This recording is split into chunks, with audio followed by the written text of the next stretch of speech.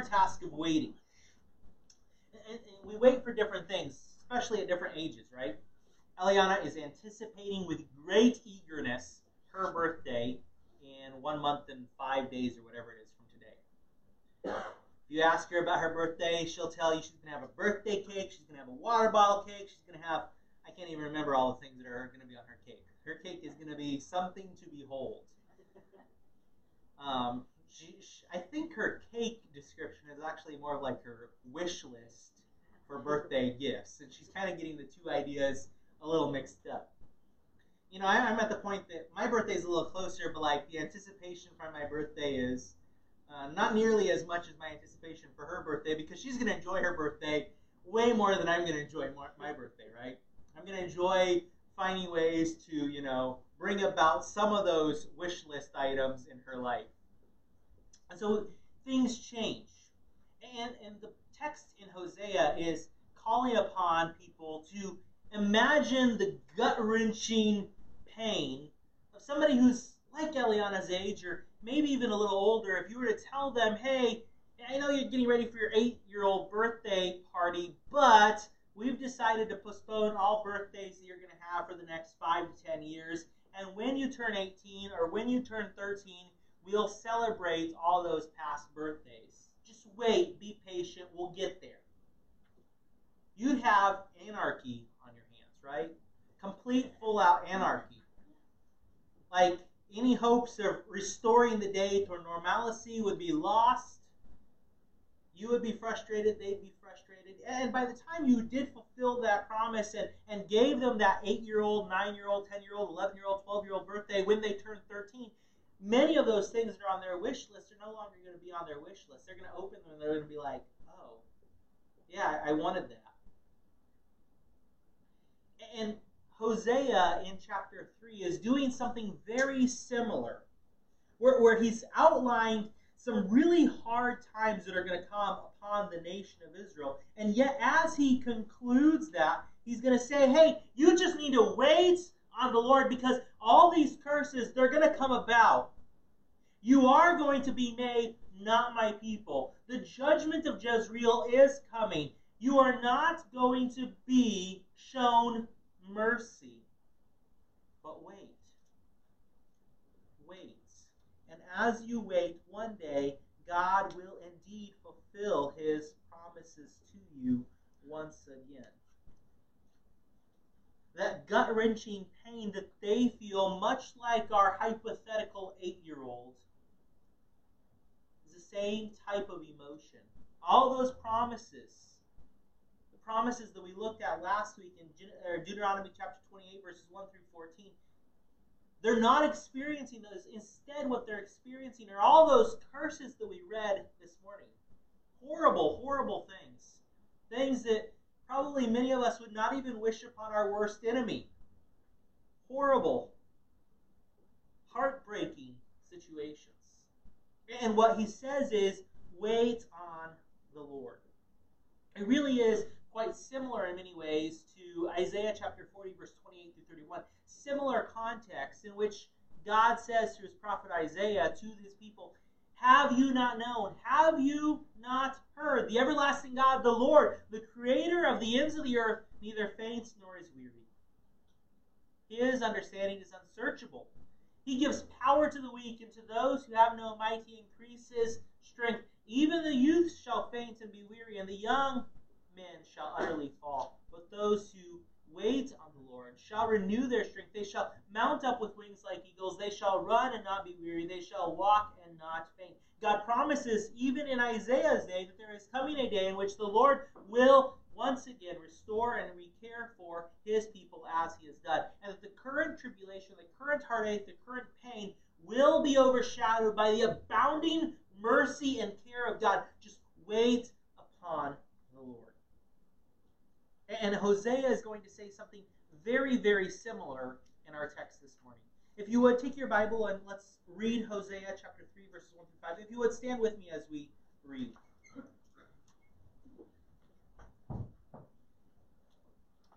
Verse 1, Then the Lord said to me, Go again, love a woman who is loved by a lover, and is committing adultery, just like the love of the Lord for the children of Israel. who looked to other gods and loved the raisin cakes of the pagans.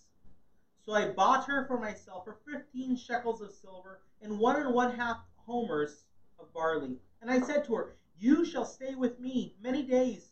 You shall not play the harlot, nor shall you have a man. So too will I be toward you. For the children of Israel shall abide many days, without king or prince, without sacrifice or sacred pillars, without ephod or teraphim. And afterward the children of Israel shall return and seek the Lord their God and David their king. They shall fear the Lord and his goodness in the latter days. This is the word of the Lord. Thanks be to God. You may be seated. You see, the theme of this passage is that God's love is present in our rebellion and in our reconciliation. God's love is present in our rebellion and in our reconciliation. As you look at verse 1, you see this idea that God intends to show love. And so, verse 1, then the Lord said to me, go again, love a woman who is loved by a lover and is committing adultery, just like the love of the Lord and the children of Israel who look to other gods and love the raisin cakes of the pagans. See, God introduces us to his love through Hosea's marital love. And he says, hey, Hosea, remember your wife that you took in Hosea chapter 1? I told you she was unfaithful. And she has been unfaithful. She's been horribly unfaithful. You have 3 kids together, and then she's left you, and she's been apart from you for a long time. Go back, find her, and take her back to yourself. Why? Simply for this reason, Hosea, so that you can illustrate to the nation around you my faithful love to my people. And so he does that. And so what God is doing, he's instructing us that he loves Israel. And specifically that even in the midst of Israel's disobedience, notice he highlights, just like the love of the Lord for the children of Israel who look to other gods and love the raisin cakes of the pagans, he highlights that they're not only finding their satisfaction, their hope in those other gods, but they're actually enjoying and relishing in the pleasures that those gods provide. The raisin cakes are often used in the ritual worship of the day for the false gods all around them. And so God says that even in their rebellion, his love has never been removed from Israel. Just as they've rebelled and he still loved them, he says, in the same way, you're going to go and take a wife who has rebelled, who has denied your love, who has denied your affection, and has pursued after other men. In a similar way, you are going to go and you are going to take her and you are going to show love to her. And God highlights then the abhorrent behavior of the nation of Israel. It really truly is abhorrent because they have abandoned their one true God. As you think about even the context that we've read so far in the book of Hosea, the Bible has highlighted numerous times that God is the source of provision. We'll look at some of these passages in just a little bit here. And yet they have looked at what God has graciously provided them in their rebellion, and they've denied it, and they've said, you know what? Those are nothing in comparison to the raisin cakes that are over here at the Temple of Baal. And so there's this complete abandonment of God. And yet in the midst of their abandonment of God, what does God say? I intend to show love. I intend to show faithfulness. I intend to make them my people once more. I intend to once again sow them in the land. I intend to show them compassion and mercy, even though they are so undeserving of my love, of my affection. And so he's going to move on. He's highlighted, he's told us that he intends to show love. And that's in verse 1. In verse 2, he's going to highlight and illustrate this love. Verses 2 and 3, he illustrates his love. God illustrates his love. Notice verses 2 and 3. So I bought her for myself for 15 shekels of silver and 1½ homers of barley. And I said to her, you shall stay with me many days. You shall not play the harlot, nor shall you have a man. So too will I be toward you. And so there's two different parts to this. The first part is this, that God illustrates his love in Hosea's payment of Gomer's bridal price. Hosea's obedience to the commandment of God is actually quite remarkable. We can look back and we can consider other people who receive the commands of God, and God has told them in various ways to go and do this or go and do that. And think about how different ones of them have responded to God's instruction in their life. Probably one of the greatest prophets of the Old Testament is Moses. And how does Moses respond when God comes to him and says, hey, look at the miracle that I just did. There's a burning bush that doesn't burn up. You have a special job. Go to Israel and free them from their masters, the Egyptians. And Moses' response is, "Oh, my Lord, I am not eloquent, neither before nor since you have spoken to your servant, but I am slow of speech and slow of tongue. God, I can't possibly do it. I wasn't equipped before this happened, and I definitely haven't changed anything in the last 10 minutes. You've got to find somebody else." Jeremiah says something else, something very similar. "Ah, Lord God, behold, I cannot speak, for I am a youth, too young man. Find somebody else who's got a little bit of gray hair." And yet that's not Hosea's response. Moses and Jeremiah are not called to the same, horrible relationship with an unfaithful wife. But Hosea just immediately obeys. It's a beautiful illustration of obedience in the middle of the text.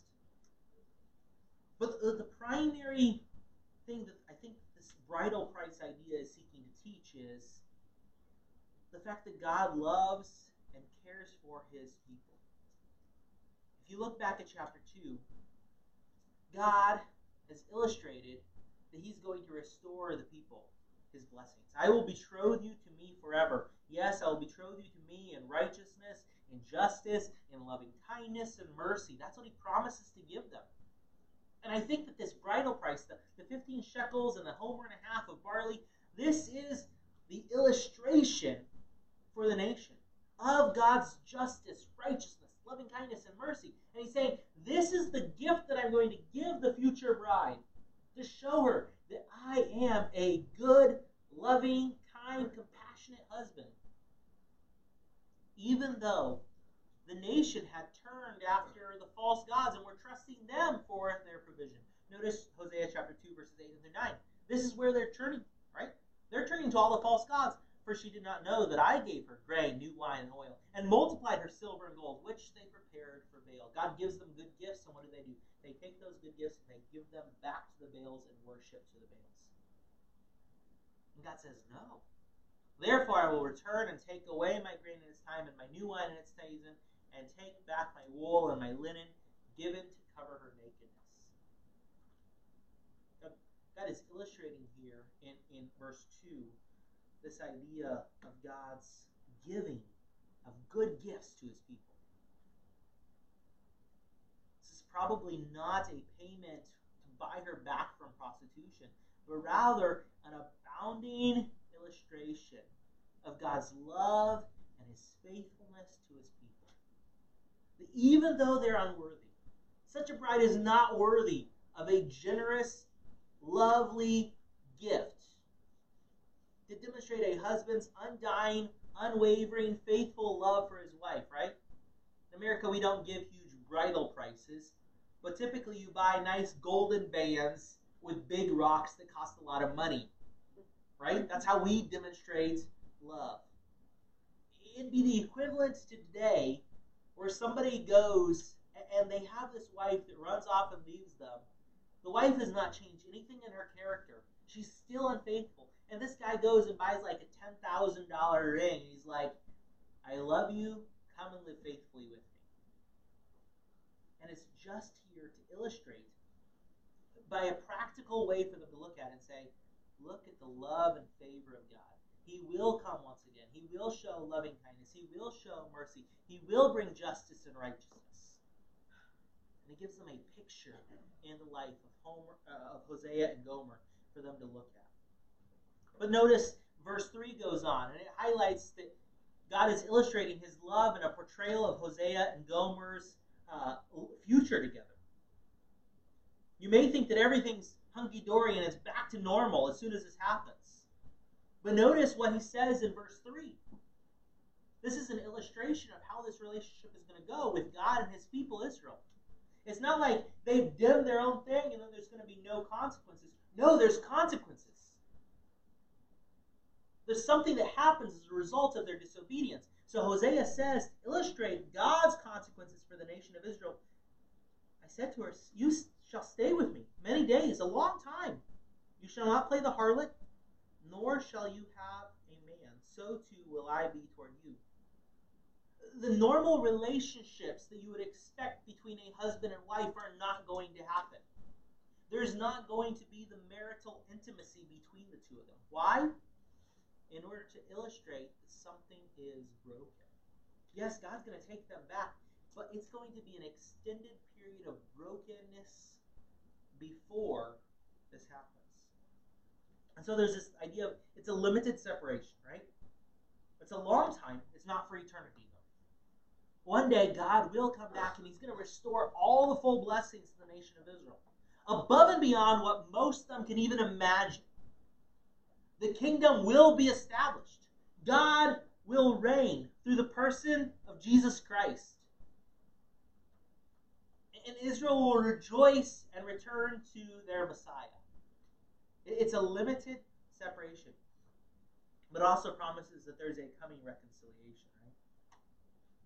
This idea is that they're going to stay with him for many days, and there's going to be a lack of marital intimacy, but the idea is that at the end of the many days, what's going to happen? There's going to be this reunion of their love together. And God is using this to illustrate, even for us, his love and his care for erring people. Remember, God loves to show his love not only in our rebellion, but also in our reconciliation. It's not one or the other, it's both. God shows love to rebelling people. He does it by punishing. God also shows love to reconcile people. He does that by reconciling. And so the text is portraying both ideas because both are true. But then the text concludes by telling us that God plans to lovingly restore his people. And this is in verses 4 and 5.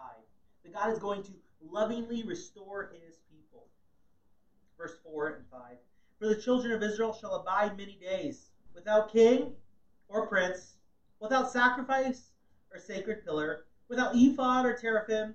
Afterward, the children of Israel shall return and seek the Lord their God, and David their king. They shall fear the Lord and his goodness in the latter days. See, God plans to lovingly restore them. God's restoration will bring Israel through political deprivation. It's going to bring them through political deprivation. Notice you see that in the very first part of verse 4. Without king or prince. Israel longed for a king. God knew that. He wrote Deuteronomy, and as we read through Deuteronomy chapter 28, you see references to a king that they're going to have. And that king is going to be deported along with the people. And here he says, hey, you've depended upon kings. The kings are supposed to help you look to God and follow God. And yet king after king after king has come. And king after king after king has come and led you down the path of unrighteousness. And because the king is not accomplishing its God-given purpose of helping you follow the Lord in obedience, no more kings. But it gets worse. Because he doesn't just say no more kings. He says, or prince. Right? It's one thing if the king is just killed. And there's a regent for a couple of years. And then there's a prince. At least there's an heir to the throne. There's no heir. You are done. You're not allowing the means by which God gave you to pursue righteousness to be a work in your life. You're using it to follow your own desires. No more. So God ends that. But then he also says that God's restoration is going to bring Israel through ritual deprivation. Notice as he highlights the next idea, without sacrifice or sacred rituals. They're supposed to use the religious festivals that the Old Testament gives them as a means by which they knew who God was better as they observed the Passover and once again remind each other every year about God passing over and leading them out and bringing them with a mighty arm into the promised land. It was supposed to do what? It was supposed to grow in them a love for God and a hunger for God and a desire to follow Him in obedience. And instead of using those various times as a means to know and to love and obey God better, they've used those as means to pursue pagan rituals full of immorality and debauchery. And God says, once again, the purpose has been completely abandoned. You haven't used it right. You're going to lose it. No more sacred rituals. No more times of sacrifice. But God goes on and He says God's restoration will also bring about spiritual darkness. You see, the ephod contained the Urim and the Thummim. So He says that they're going to lose the ephod or the teraphim. And so, spiritual darkness. Bring Israel through spiritual darkness. The last one was a ritual deprivation. Hopefully you got that one. Leviticus 8, 7 through 8. And he put the tunic on him, this is Aaron, girded him with a sash, clothed him with a robe, and put the ephod on him. And he girded him with the intricately woven band of the ephod, and with it tied the ephod on him. And he put the breastplate on him, and he put the Urim and the Thummim in the breastplate. Okay? And these were things that were used to determine God's will. How do you know what God wants? Well, there's numerous times in the Old Testament where it talks about them using the Urim and the Thummim to determine what God wanted for them next. Such as Numbers chapter 27, verse 21. He shall stand before Eleazar the priest, who shall inquire before the Lord for him by the judgment of the Urim. At his word they shall go out, and at his word they shall come in, he and all the children of Israel with him, all the congregation. God's going to show them what they're supposed to do through these means. And notice what the text says in Hosea chapter 3, verse 4. Without ephod or teraphim. And so God is saying, hey, there's going to be a time of spiritual darkness. Right now you guys have God's word. Hosea is here telling you what God wants you to do, but you don't care. You're going to keep living in disobedience. So if you're going to live in disobedience, regardless of whether or not I speak to you, spiritual darkness is what it is. I'm not going to speak. We're done. It looks pretty bleak, pretty dark at this point, right? There's not much hope. But the promised deprivations leave Israel without hope apart from the unique working of God on their behalf. There is hope because God plans to lovingly restore. Because God intends to show love. Despite their disobedience, despite their rebellion, God will show love once again. God will show mercy once again. And so verse 5. In verse 5, the Lord anticipates a full restoration. A full restoration. Notice the richness of verse 5. It is immensely rich in its description of the full restoration. Afterward, the children of Israel shall return and seek the Lord their God and David their king. They shall fear the Lord and His goodness in the latter days. Notice the first thing that he highlights is this idea that full restoration is going to include genuine repentance. Full restoration includes genuine repentance. After the children of Israel shall return and seek the Lord their God. It really is a play on words, I believe. The Hebrew makes it abundantly clear. The English completely loses it. But in verse 4, it says, they will dwell many days without king or prince. And the word they will dwell and the word they will return look like identical in Hebrew. It's different vowels, but the letters that you see when you're reading it are the same letters. And so he's making this beautiful picture This is the one hand. You're going to dwell without king, without prince, without sacrifice, without sacred pillar, without ephod or teraphim. But you will return. And when you return, it's going to be full, beautiful repentance.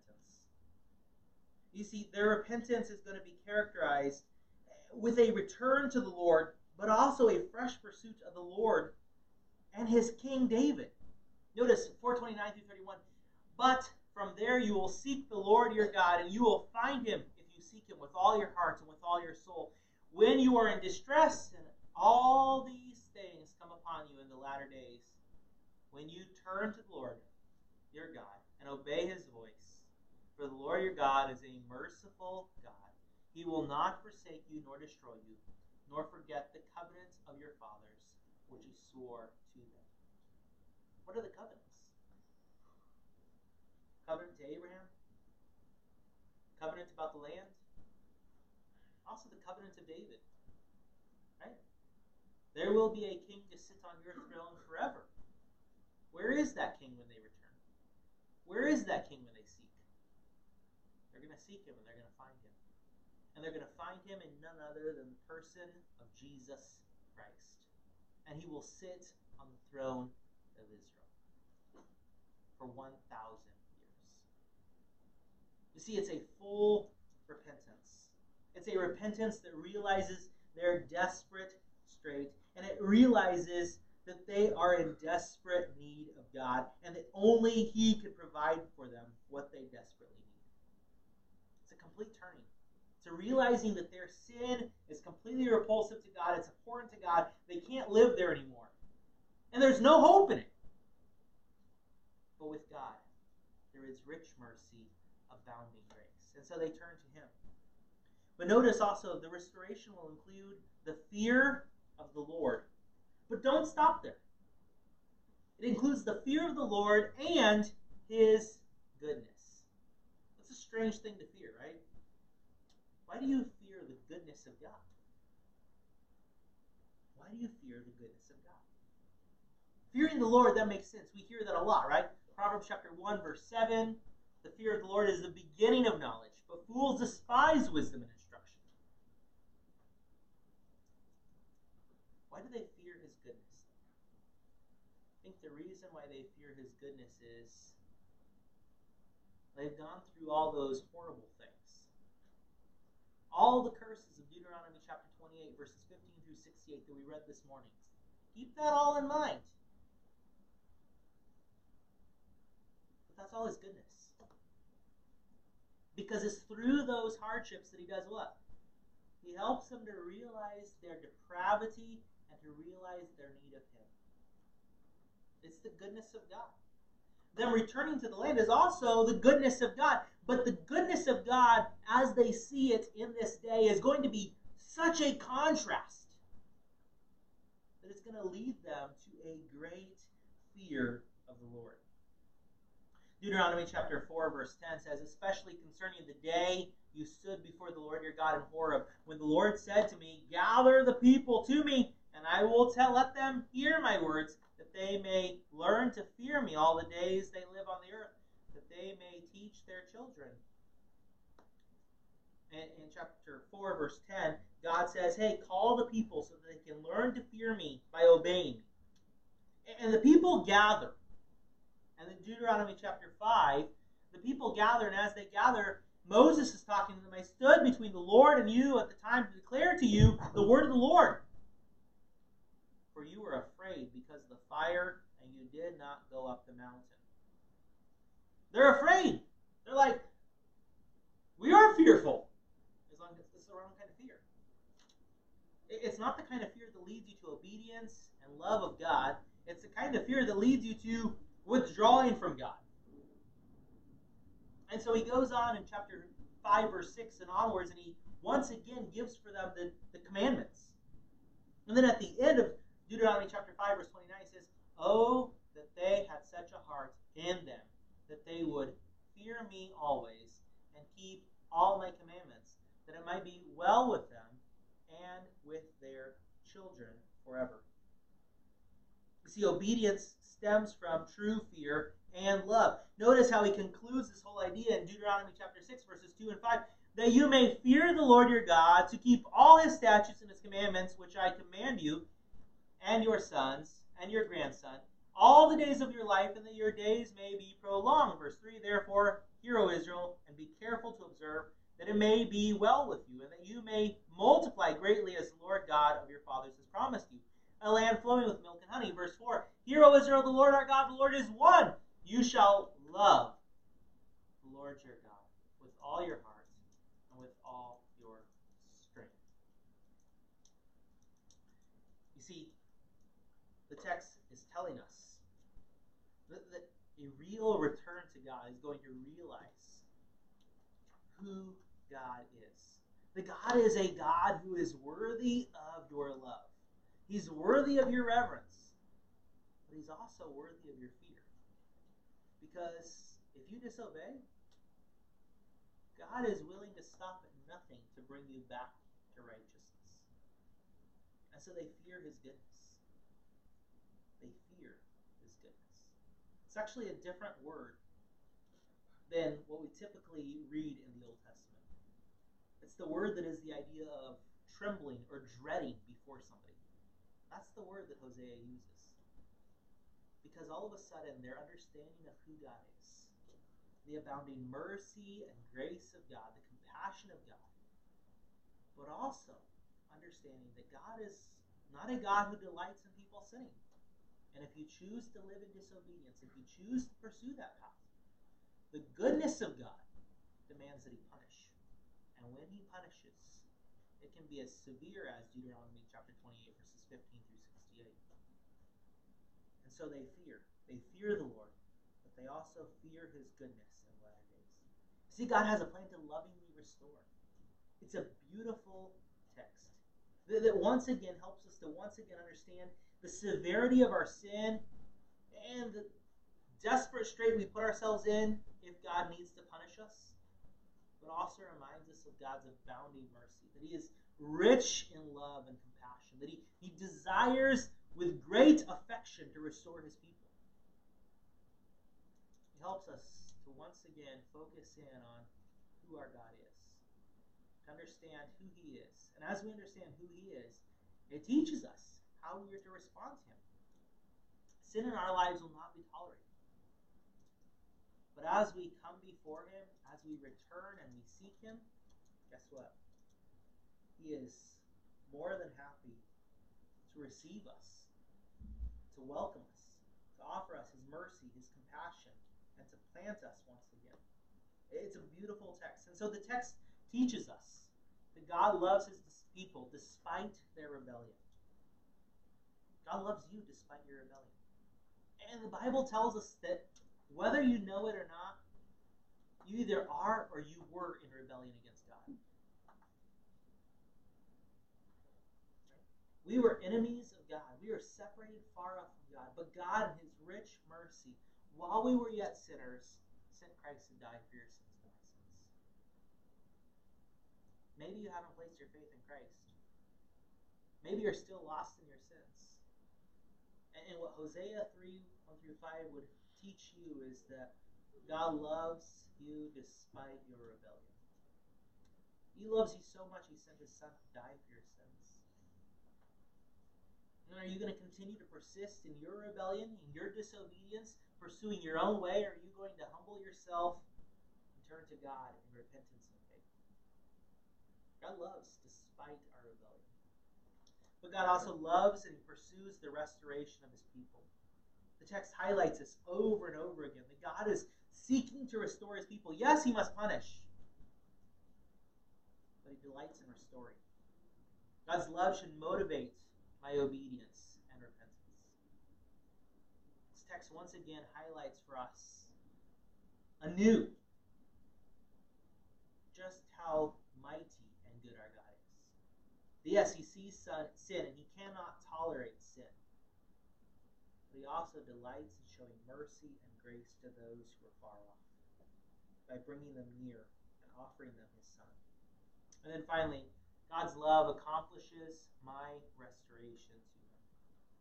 It's not through my effort, it's not through your effort that you are restored to God. It's not our own doing that reconciles us to God. It's God's work in bringing you to repentance. It's through Jesus' death, burial, and resurrection that you could be reconciled. It's not your doing. It's His doing. And there's great hope in that. Because I don't have to rest in, I don't have to have confidence in my own actions and my own ability. I can have confidence and rest in the peace that God promises through His Son, Jesus Christ. Because if my hope was found in my ability to somehow work behind the scenes, politically maneuvering to get God's favor, I'd be sunk. But God is working to restore His people. And so my confidence, my hope, is not found in me, it's found in Christ. And there's great hope. There's great comfort in that. Let's pray. Father, we do thank you for the fact that you are a God who delights in restoring your people. You're a God who delights in showing mercy to your people. We pray that as we think through Hosea chapter 3, as we meditate upon our own sin, as we meditate upon your own mercy, your compassion, and your desire to bring people back to yourself, to bring us to a place of obedience and submission to you. We pray that this text would overwhelm us with, yes, the harshness of punishments, but also the abounding mercy and grace that's available in you. We pray that we would turn to you, we would receive the forgiveness for our sins, that we would repent of our sins, and that we would choose to follow you in humble and willful obedience. We thank you that you sent your Son, Jesus, to die for us, and that it's not our own effort, but it's you. You have provided the means for us to be reconciled to you. In your name we pray. Amen. Our closing song is "And